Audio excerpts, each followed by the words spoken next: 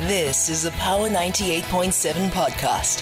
Now we're talking. Subscribe to Power 98.7 podcasts in iTunes or wherever you get your podcasts. There's more on power987.co.za. Power Breakfast with TT. Weekdays 6 to 9 a.m. on Power 98.7. Okay, so let's go back to a story that I think we have spoken about at length on a number of occasions here on the show. And that is the story relating to the sale of South African Airways. So now, according to the Minister of Public Enterprises, Pravin Gordhan, he says that the purchase price of South African Airways is under review by new valuations of both operations and the assets. Briefing members of Parliament in the Portfolio Committee on Public Enterprises in response to allegations made by the former Director General, Mr. Hotaso Tlhakudi, that among other things, SAA had been undervalued. Mr. Gordhan said that the new valuations are underway. Let's speak to the former DG of the Public Enterprises Department, Hotaso Tlhakudi. Good morning to you, sir. Thank you so much for your time. Thank you very much, TT, for having me on your show, and good morning to the listeners. So, I mean, I don't know whether this is an I told you so moment for you. I mean, it seems to me that there's a couple of things that emerge from what now the Minister of Public Enterprise is saying, is that, and this is what is confusing about this process.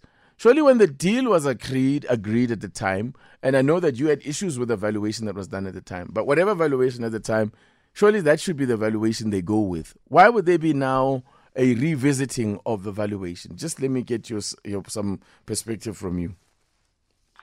Yeah, at TT, remember when I was there with you, I said the truth doesn't rot. And there's going to be more concessions going forward from the minister. Obviously, I raised the issue of valuation in terms of how the assets were valued. My own calculations suggest anything between 7 and 15 billion rands under valuation is what we are sitting with here. The valuation is done in two parts. Because even yesterday, Minister, when he was making this concession, or rather 2 days ago on Tuesday, he confused the two. That's how I'll put it, but I think it's more like deceiving the public. We have raised issues with regard to the asset valuation to say they're undervalued by that much. And whether the business is operational or is not operational, the asset value should not really change much. The second part is around the operational valuation. The operational valuation is what should change now, but it should change positively for South Africans, because now the business in the last financial year has declared 500 million rands profit. So which means that now we are sitting with we should have a much better valuation. But it raises other questions. What happened to the share sale and purchase agreement that was concluded? Because that was based on the assets being valued at 3 billion rands. Does that mean that now that document is going to be shredded, new one put in place? The other thing that it raises is that the minister has insisted, even on Tuesday, that he had the best deal from Takatso. But we know for a fact that from the process that was run by RMB, there were much better deals on the table. The department, through the work that it did with Sainsbury, had said the airline will need about 5.4 billion rands to get started. And there were bidders who were prepared to put that kind of money. And we're saying it must be encumbered. You can't raise it against the balance sheet of SAA. So all this, TT, it's confirming what I've said all along. That this deal is a classic case of state capture, is a classic case of crony capitalism, and I hope that South Africans will get more interest in terms of what has happened here. So the thing with this deal is that, again, like I'm saying, that whatever valuation was arrived at, and then way we had all that confusion as well about this 51 rand thing. That whatever that was valuation, surely that's the deal that should be in place. I mean, I guess the deal has actually up to now not yet been concluded, but we find ourselves in a situation where SAA, at the time when Takatso were announced as a preferred strategic equity partner, is a very different animal to what it is today. Yes, in June, June 2021 to today, obviously a lot has happened, including the profit that I've referred to. So this thing has been going on for about 2 years. The buyers here, I must say, they must be quite worried as to eventually what they will pay with regard to this particular transaction. But most importantly, TT, if the minister claims this was a competitive process, which, by the way, was denied by his counsel at the Competition Tribunal, ordinarily, this whole process should go back to the adjudicating committee, because now you're going to have a different deal. And the question should be, wasn't there a deal that is comparable to the valuation, the new valuation that the minister will be coming up with?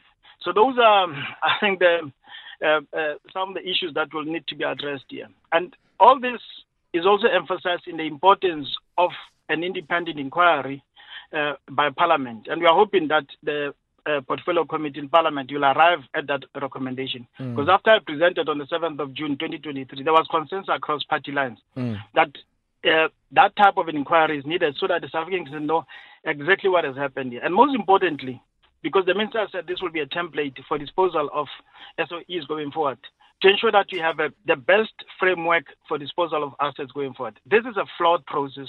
This is an irregular process. This is a corrupt process. This cannot be a template for disposal of assets going forward. There was this commitment or undertaking that Takatso would inject 3 billion rand once this deal is signed, but that was also conditional on government dealing with the historical debt of SAA. And even that 3 billion, I gather, was to be raised through some type of shareholder funding, which my understanding is that means that they would be funded by whatever profits SAA would make, which presupposed at the time that SAA would move from this massive loss-making entity into a profit-making one, which, yeah. Yeah, what all this is revealing is that more work needs to be done to understand exactly what we are dealing with here. What has become clear is that this has become a moving target, even for the participants in this particular deal. And obviously, what it does as well, it really calls into question the authorities that have approved this particular deal as to the type of work that they did when all these contradictions are coming up into the open. Yeah. Yeah, indeed. I was actually going to use that same terminology of a moving target. Of course, there are other issues. As you say, if this is to be used as a template of other disposals, it's a bit of a worry because we also have some kind of a standoff at the moment in as far as the disposal of Mango or a decision being made around Mango is concerned. Titi, for more than a year, the minister sits on a PFMA application from the business rescue practitioner. The court says this is irrational. The minister turns around, he says he will not be bullied to make a decision with regard to Mango. There's something that doesn't add up there. I mean, the state has spent about, I think it's close to 800 million rands in restructuring Mango, in obviously giving return packages to the people that were affected. The state on the SAA side has spent about 34 billion rands up to now cleaning up that particular business. Something is not adding up here, especially when you look at the behavior of the minister, while so much money is actually been taken from public coffers to clean up these entities without progress being seen. I mean, this airline should have been, Mango should have been disposed already by now. I mean, it went into business rescue because it was not operating well. And I think some people in the industry will tell you that this business was being subsidized by SAA. It has never been a profitable and successful airline to start with. So give it to someone else who can maybe make something with it, and hopefully create jobs for people that are sitting out there, including the former Mango employees that would love to get back into the air game. Yeah. I'm talking to the former Director General of the Department of Public Enterprise, Kgathatso Tlhagudi. We are talking about what the Minister Pravin Gordhan announced in Parliament on Tuesday, saying that the valuation of SAA has to be revisited, and he says there is a new valuation underway. Let me, while I've got you, quickly just bring in a caller here, Mr. Tlhagudi, if you don't mind. Katlego in Pretoria West, you have a question for Mr. Tlhagudi. Keep it nice and brief for me. Thanks, Titi. I just want to find out from Kgathatso, especially as an internal person from DPE himself, what exactly is at play here? What is the plan, and if there is any plan? Because it's not just SAATT. They are about to do the same thing, even at Denel for that matter. The sale of assets, undervalued assets, they've done it before with Denel, and they are doing it again. And there are even people who are whistleblowers who are being disciplined with trumped-up charges because of trying to blow the lead on this nonsense of selling state assets at undervalued amounts. Can we get clarity on why is this happening, this lack of loyalty and patriotism to the country? Where is it coming from exactly? Well, let's give Mr. Tlhagudi a chance to respond to you, Katlego. Thank you for the call. It is something that I think has been your fight all along, that in fact you yourself are a victim of this vexatious disciplinary process, which led to your dismissal in the end. It's crony capitalism. It's basically the very same process that the minister articulated very well with regard to state capture. You are having these assets being deliberately mismanaged. People that should not be on the boards are being put there. People that should not be in management are being put there. They arrive at these deals to enrich specific people. The gentleman spoke about Denel. There are cases of IP that has been stolen at Denel and sold to overseas countries. Some that is before the SIU. The SIU has also come has pointed out to certain people that are complicit among Denel management. All this is being done for self-benefit, not for the interests of South Africans. And the SOEs, TT, were very instrumental in the industrialization of this particular country. And we need them because they create opportunities for people like myself. I was trained in the SOE as an engineer, and many others who have been trained as pilots and so on at SAA. Because the reality of our country is that our economy, the private economy, is still very much an apartheid economy. Our people are not in control in those particular, they're not doing the kind of interesting work that you can do in an SOE.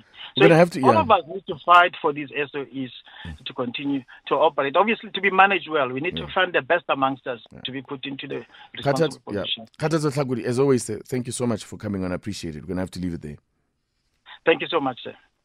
You've been listening to a Power 98.7 podcast. For more podcasts, visit power987.co.za or subscribe wherever you get your podcasts.